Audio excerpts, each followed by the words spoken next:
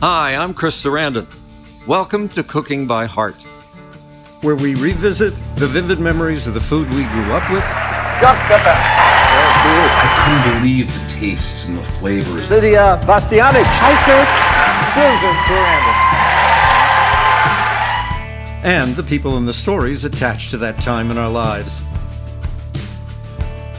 I was the one sort of like mommy dearest. Today, we're fittingly coming to you from JP's Diner, smack dab in the middle of Sacred Heart University in Fairfield, Connecticut. My guest today is federal judge Joseph R. Goodwin.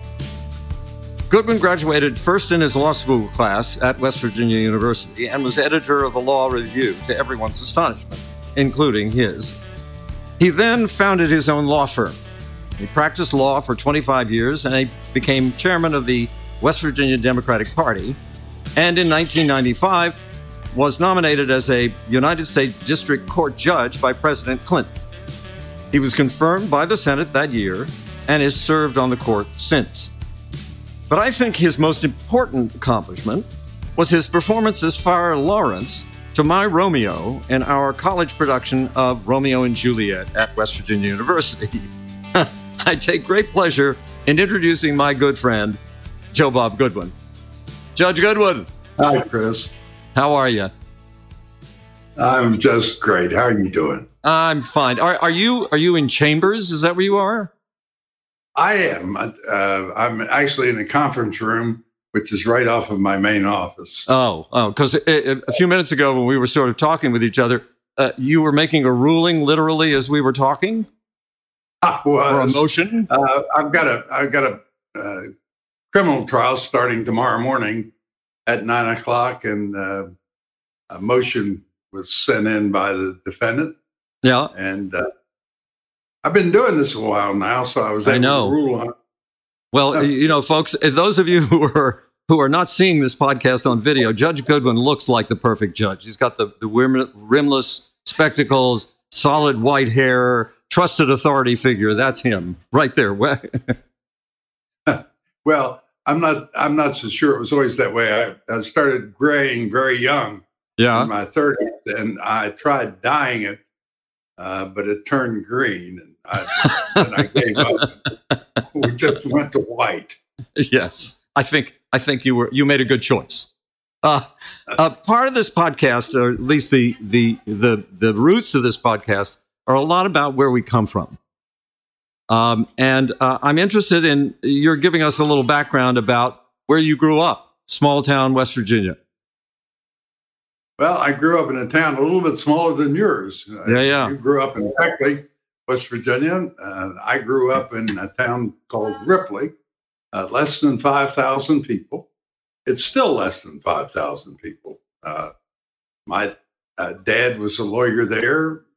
He was mayor for 10 years. Oh, wow. And I was kind of a town kid, and every thing around it was farming, a farming community. Right. So it was a typical 40s and 50s small town America. A diverse town? Not at all.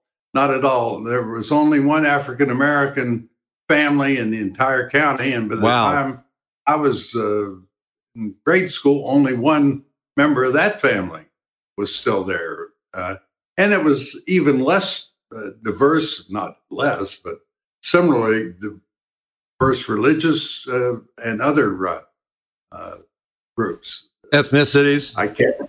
I didn't know what a Muslim was. I knew that one fellow was Jewish, and I knew that some people called Catholics went to a church in Ravenswood, which was 14 miles away. It was that isolated. Right. Yeah, it's slightly different, but I think also our experience in West Virginia was there was much more of a coexistence, I think, with, at least in my town, with African-American families. I know we had neighbors who were right next to us who were African-American. And there was, but there was definitely a division in terms of the parts of town. There was a part of town that was much more of an African-American part of town, had its own school. And when desegregation came, it came more slowly for that reason. But tell me then about what it was like at home, since we're talking about food, Judge. What it was like at your house at dinner time. You had siblings, Well, yes? I did. I had two brothers.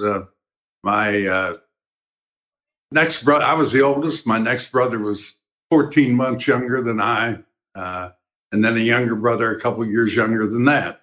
Right. All three ended up practicing law together. But in terms of meals, it was meat and potatoes. We were wartime kids. I was born in 42, and we ate, canned foods. Frozen foods hadn't really come along yet. Right. I remember when the family got in the Manna freezer and bought a half a side of beef and filled it up. That was a miracle.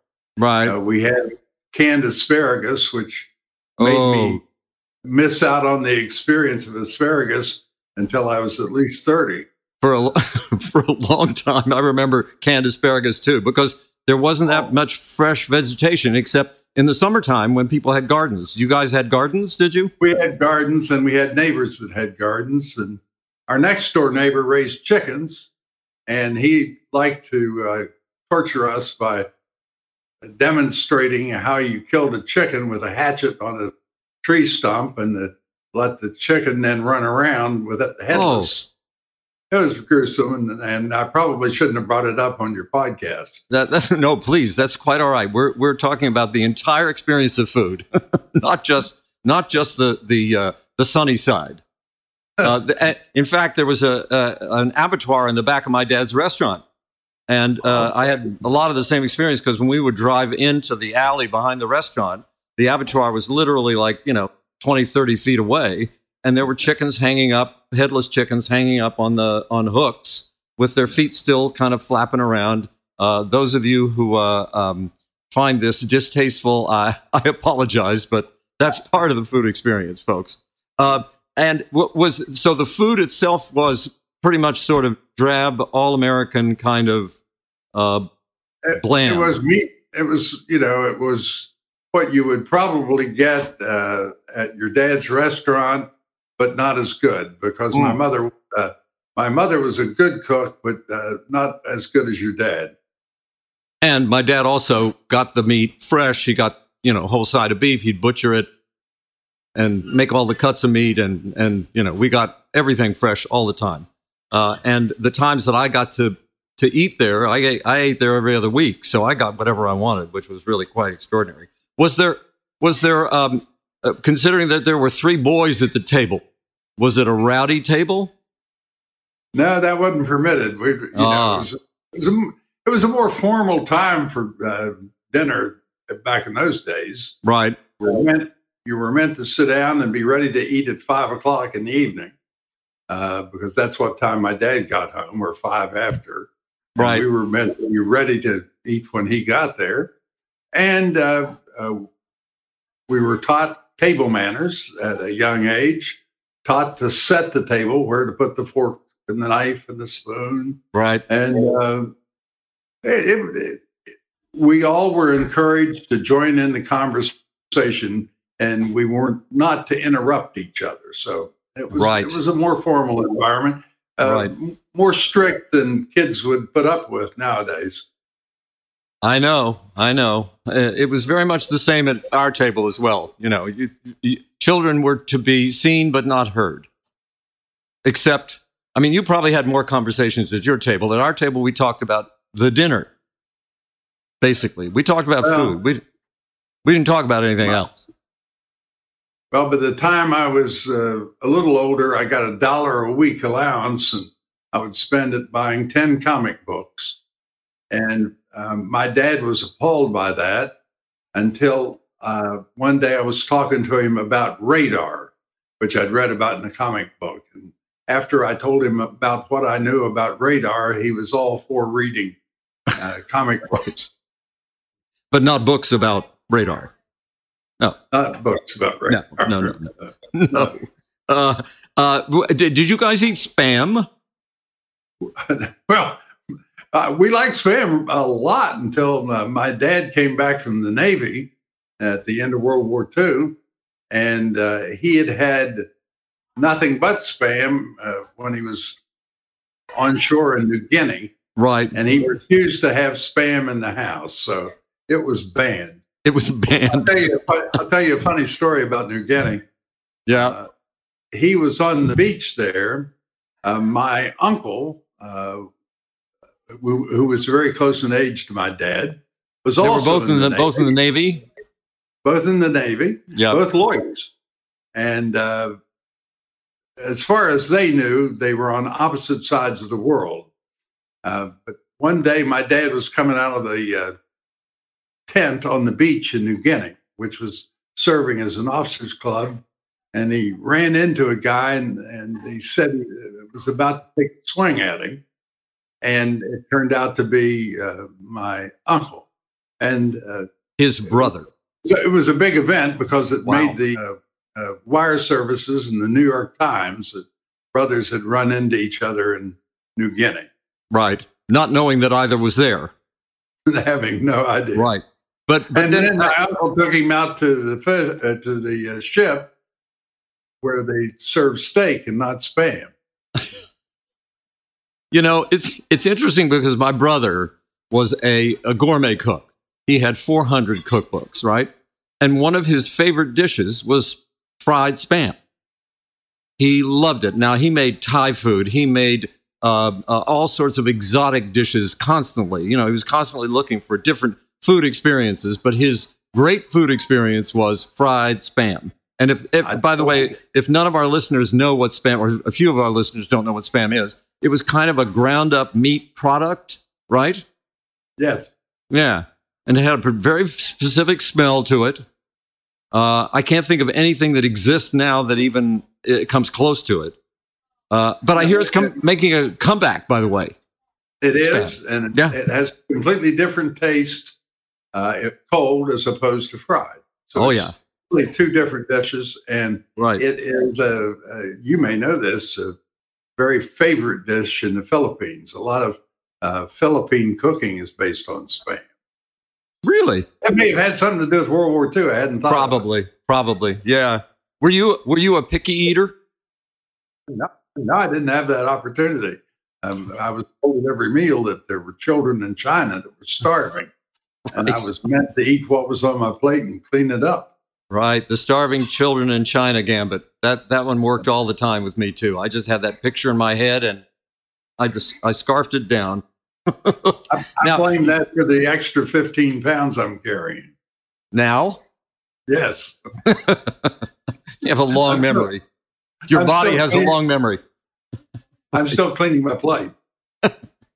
Now, let's get back to the garden, because I have a big garden, and I love gardening. But you mentioned to me once that you worked in the garden when you were a kid? Oh, I did. Yeah, sure. I hoed corn and picked beans, strung the beans. You know, as I grew up, I continued to work in the garden. Right. After law school, I had my own garden. I still like it. I've moved to the big city now, all of 50,000 people. And, right. I don't have a garden. Now, did you ever eat straight from the garden? Like when you were picking things, did you eat then? Yeah, I'm sure being a West Virginia boy, you did the same thing I did, was take a salt shaker straight out to the tomato patch. Yep. Pick a ripe tomato and sit there and eat it. And there still is nothing better. Nothing in the world like a fresh tomato right off the vine, a little salt right there, and you just chomp down. Oh, delicious. Now, were there other people around when you guys were growing up who were cooking as well as your mom? My cousin, who was close to my mother, came back from the war with a Scottish bride, and she was a wonderful woman, and she loved to cook, and she did a lot of cooking at our house. And I remember in particular, she made fried fish, fish and chips, and she was really good at it. And I I still use your recipe. It's not very complicated. What is it? Well, self-rising flour with the addition of about a half a teaspoon of baking powder, Right. and then mix it with water until it will run off of the fish fillet, but cling to it. I don't know about the thickness of syrup. Yep. And then fry it in very hot grease, and you have And that's it. fried fish. Yeah. What kind of fish was available then in Ripley? In Ripley, it was frozen by fillet of sole. Oh, okay. Not cod or anything. Well, I guess fillet of sole and cod are somewhat the same. I don't know. Cod has a little more sort of deep flavor to it than sole. Okay. Sole's a little blander. And also, once you talked about this great bread recipe. Yeah, my wife's father was a family physician in Buchanan, West Virginia, another small town, although they had a housekeeper. She was a patient of his from out in the country in Upshur County, and they hired her, and she came and lived with them and did cooking. But she was not full-time housekeeper. And she made the most delicious homemade bread, and they had it for every meal.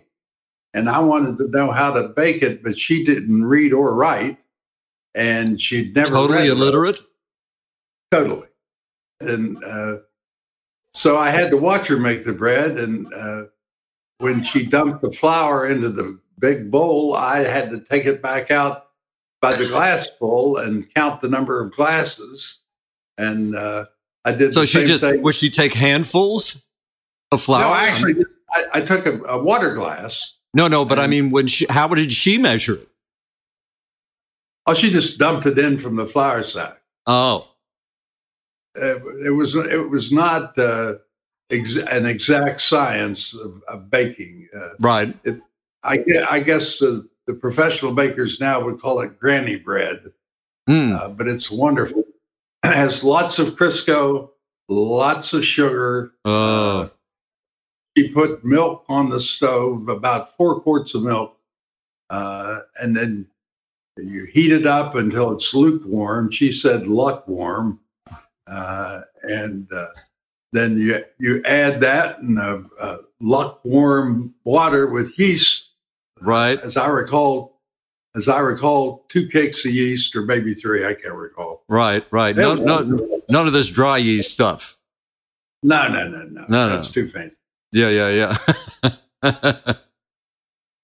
And the bread is totally delicious, right? It's fantastic. I attribute. You still make it? I do. I attribute the good qualities to all the Crisco and sugar. Absolutely, and as unhealthy as it can be, not a scintilla of whole grain in there.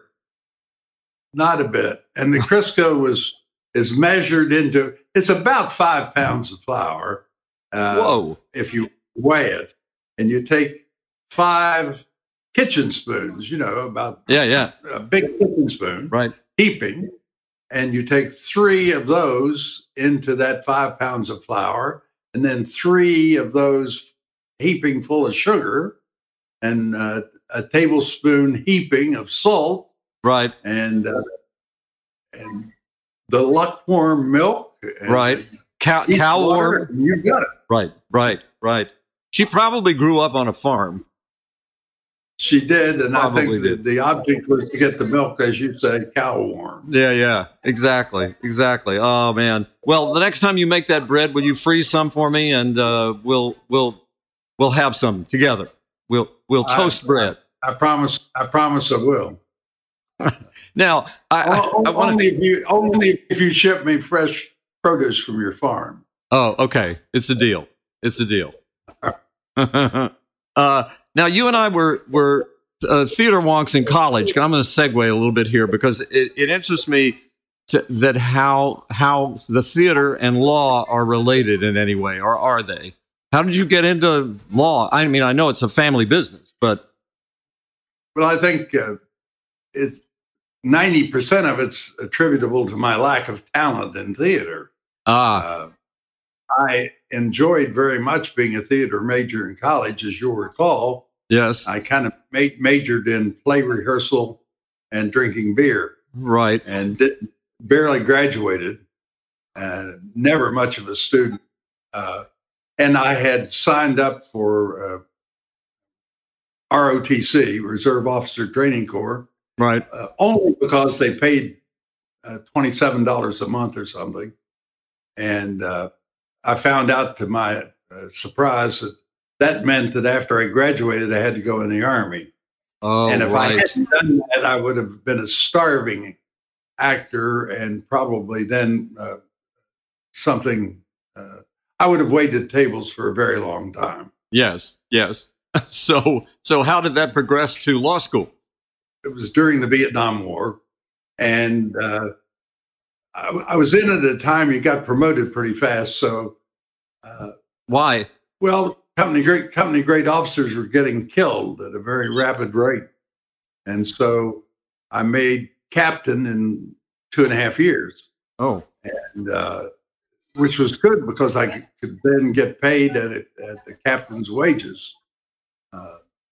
Anyway, I was about ready to get out of the Army, Chris, after doing my duty, and I didn't have anything to do. I hadn't given it much thought. My future planning was not my strong suit. And I was talking to my brother on the phone, and he was in law school. And he recommended that I go to law school. And I said, you know, I've got a 2.6 overall in theater.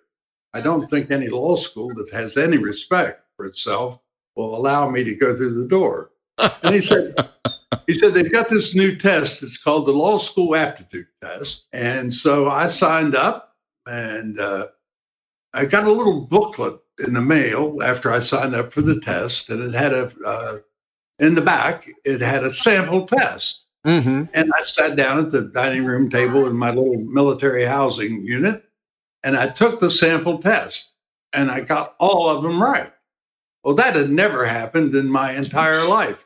Your entire academic career, right? Yeah, I just was out of sync. So I thought, well, they call it an aptitude test. I'll try it. And I took the aptitude test, and I got a really high score. And I thought, well, you know, if it really is what it's supposed to be, I'll go to law school and try it. And I knew from the moment that I sat down in my first class in 10 minutes, I knew I was in the right place and I'd found the right job. You'd found your calling. I truly had that almost spiritual experience with the law. And I love it as much now as I did then. And that's why I'm still working at my age. Well, yeah, you're blessed in that way. And so am I, by the way, that we both found what we wanted to do early enough that we didn't have to live a life of abject misery doing something we didn't want to do. But you knew you were a good actor when you were in college, and you were nominated for an Academy Award in about 5 minutes after you got out of college. So, well, no, actually, it took much longer than that. It was about 10 or 12 years later, actually. But thank you for that compressed time frame. And where did your interest in food start? Well, I've always been interested in food. From the time that I grew up and was getting stuff out of the garden. But we had some interesting places that we would go out to eat on rare occasions. Right. In Ripley, we had Dominic's Steakhouse, which I remember fondly. Right. I had no idea that I had no concept of nationalities. I am assuming now that Dominic was probably Italian, but he used T-bone steaks, and we would get a T-bone steak and a salad with Roquefort dressing and a baked potato, and the steak was always broiled with oregano, and that definitely Italian. A memorable meal as a kid. Yeah, absolutely. I had another question for you, because I know that at one point in your career you were associated with a man named J. Rockefeller, who was from the Rockefeller family, the obvious, the scion of the family, one of the scions of the family, and that he was the governor of the state of West Virginia, that he came to West Virginia for what reason? He had been a high-up official in the Peace Corps at a very young age, and came back to West Virginia to do community service. And then he ran for the House of Delegates, and then from there to, I believe, Secretary of State of West Virginia. And that's when I got to know him. And then he ran for governor again successfully twice, and then for the United States Senate. Right. So and then he was indeed a senator. Now, was he a senator with Senator Byrd? He absolutely was. Senator Byrd was much his senior as a senator. Senator Byrd. Now, we're for the folks who don't know what we're talking about, this is a man by the name of Robert Byrd who served in the Senate for how many years? Well over 50 years. 50 years in the Senate, right? Yeah. And he was one of the towering figures in the history of the United States Senate. He was majority leader for many years, right? And he stepped down as majority leader to become chairman of the Appropriations Committee because he could bring more money home to West Virginia. To West Virginia. He told me about at that time that his goal was to bring $1 billion to West Virginia. And he told me about a year later, he said, I have exceeded my goal. I've brought in more than $1 billion for roads.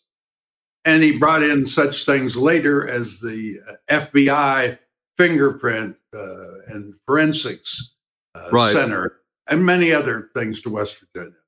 But he was a great man. What was great about him? Other than he was great for the state? Well, he was brilliant, and he loved learning, and he took the responsibility of being a leader, a political leader, seriously. He told me once, he said, when other people jogged their bodies, I jogged my mind. Mm. And he had routines. For example, when he got a haircut, he told me he would always memorize a poem. When he did something else, he would memorize or learn something else. Right. He didn't go to movies. He didn't go to sporting events. He read. He read. Yeah. And learned. Yeah. Remarkable guy. And you told me a funny story once about when he was a senator and he was invited to the White House. Well, that was actually the time he came to ask me to be a federal judge. Oh. He really didn't come and say, President Clinton wants to appoint you as a federal judge. He says, I want to make you a federal judge. Right. And, at the same conversation before we got to that serious moment, I asked him if he and Mrs. Byrd went to the White House. And he says, I used to. He said, I don't do it much anymore. He said, when you go over there now, the minute you step outside, the other senators run over you toward a TV camera and nothing productive gets done. And he said, Irma liked going there once for a party, but that was quite enough for her. And so they didn't go back. I don't know if this is interesting to you, Chris, but when Nixon was president, he had an opening on the United States Supreme Court, and he was having a difficult time filling it. And he tried to appoint a guy named Carswell, and a scandal ensued. I remember that, yeah. And he tried to appoint a distinguished judge from the Fourth Circuit Court of Appeals, and that didn't go. And Senator Byrd had invited him to come to West Virginia to the Forest Festival. And so he was flying with Nixon on Air Force One down to Elkins for the Forest Festival. And Nixon said, I'm having a hell of a time, Robert, getting someone to be on the Supreme Court. Would you consider doing it? And Senator Byrd says, well, you know, I got my law school at night while I've been in the Congress, but I've never practiced law. He said, let me talk to Irma. who was Mrs. His Byrd. wife. Yep. And he went home that night, talked to her, and he decided to pass the word back to Governor Connally of Texas, who was tight with Nixon, that he didn't feel qualified for the job. And then he looked at me and he said, "But you know, I could have done it." I bet he could have. I think he'd have made a great Supreme Court justice. You know, considering his erudition and his love of learning, he'd have been one of the great Supreme Court justices of history, probably. I think he would have. He was one of the finer people I ever knew, much less a public servant. He was. Yeah, you know, he came from the town of what they call, where I come from, they call it Sophie. It's actually Sophia, Sophia, but they call it Sophie. And that's where I believe he was born and bred. He was actually born in Virginia. Oh. His mother died, and his father couldn't afford to raise him. So he went to live with an uncle or an aunt, brother, and changed his name from Sales, which was the name he was born with, to Byrd, which was the uncle's name, and grew up in Sophie. Yeah. And worked there and grew up in that very, very rural environment. Very rural, yeah. Extremely, extremely. Became a butcher. Right. And then he ran for the House of Delegates in West Virginia. He played the fiddle, and he ran all over playing the I remember fiddle. him campaigning, playing the fiddle. He would always bring his fiddle along when he campaigned. Yes, sir. Well, this is a little lesson in West Virginia history, but also American history, folks. Also, I just wanted you to talk briefly, since we're in sort of adjacent to your throne, where you sit in judgment, Judge, and you were talking about the psychology of the way the court is structured and exactly how it operates in terms of the psychology of it. Can you just run that by us once? Well, it's important, and it's become less so as time goes on, and I think it's a bad thing. It used to be that if you went to a lawyer's office, you expected them to be wearing a coat and tie and dressed like a lawyer. It was sort of a uniform. Right. When I went to law school, you had to wear a coat and tie every day. We expect people in positions of authority or holding offices in our society to act and be in certain environments. The courtroom, as you're talking about, puts judges up on a bench at an elevation. If you think about it, we do that with lots of other officials or the heads of institutions we value. We put our preachers up on a higher level, right? A pulpit, right? Churches, and I think those totems of responsibility help develop and maintain the respect of the people who come to court. We know there's a big fad now, especially with the COVID pandemic, to do court proceedings by television. There's a lot of difference if you're a litigant and walking into a block room, cinder block room, and staring at a TV camera, as opposed to walking in my cherry-paneled, Robert C. Byrd-funded fancy courtroom and looking up at the huge seal behind my chair and the flags on either side. Those things add a dignity and solemnity and importance to the function of government that I think is important to its existence. And it also gives the litigants and the public a sense of that what is coming, the judgments that are coming down are fair. if not fair to everybody, at least fair given the circumstances. We come to respect the courts. The Supreme Court, a good example, and this is not intended to be political, but it's been used as the best example, is the legitimacy of the United States Supreme Court was of great concern after they rendered their decision in the election dispute case, Bush versus Gore, because there was some debate about the credibility of the legal reasoning and a very sharply divided court.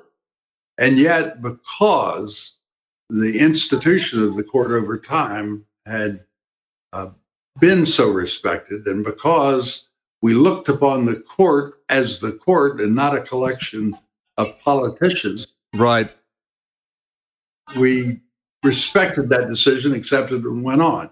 I always resent it when somebody says, I was a Clinton judge, or one of my colleagues was a Bush judge. I can say this with absolute certainty. I've been a federal judge for 27 years.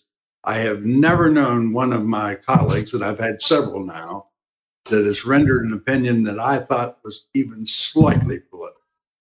Wow. That's quite extraordinary. Quite extraordinary. Well, I'm going to conclude our very informative and interesting talk by asking you, returning to our original subject, what's the strongest memory you have growing up of food? The thing that you enjoyed the most, the thing that you has lingered with you, that whenever you taste it or you smell it or you see it, brings back that time in your life? There are competing ones, but I would say the main one is my mother's cinnamon rolls. Oh. She made cinnamon rolls in an iron skillet in the oven. And, they were just butter, sugar, brown sugar, and cinnamon was a dough, but they were wonderful. That would be my tie to home and to family and oh boy, growing up. That takes me back. Well, I'm so thankful that you were with us today, Joe. I really appreciate it, and I look forward to seeing you in person. I look forward to it as well. It's an honor being with you, Chris. Oh, same here. And I look forward to seeing you and Joe again soon. Okay, buddy. Take care. Take care.